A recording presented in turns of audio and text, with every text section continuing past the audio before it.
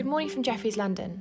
You're listening to Jefferies EMEA Market Minutes, a daily podcast brought to you by Jefferies Equities Cash Desk, where we offer our perspective on European markets so far.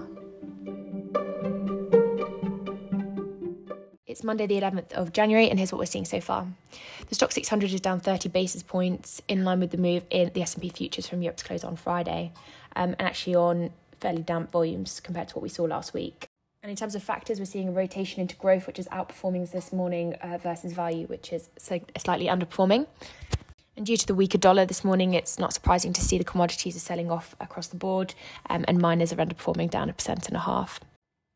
There's generally a risk-off tone in terms of sectors. So it's pharma, telcos and REITs, which are the only ones that are positive on the day. Pharma's outperforming up nearly 1%, whereas the autos, steels, miners, utils, oil and gas are all underperforming. And in the REIT space, there's been some German M&A. So CA Immobilien has been bid for by Starwood for $4.2 billion. And the banks are continuing to move sideways following their rally last week.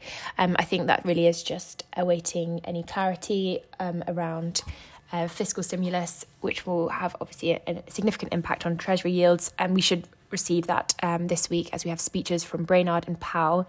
So just keep an eye out for headlines regarding those.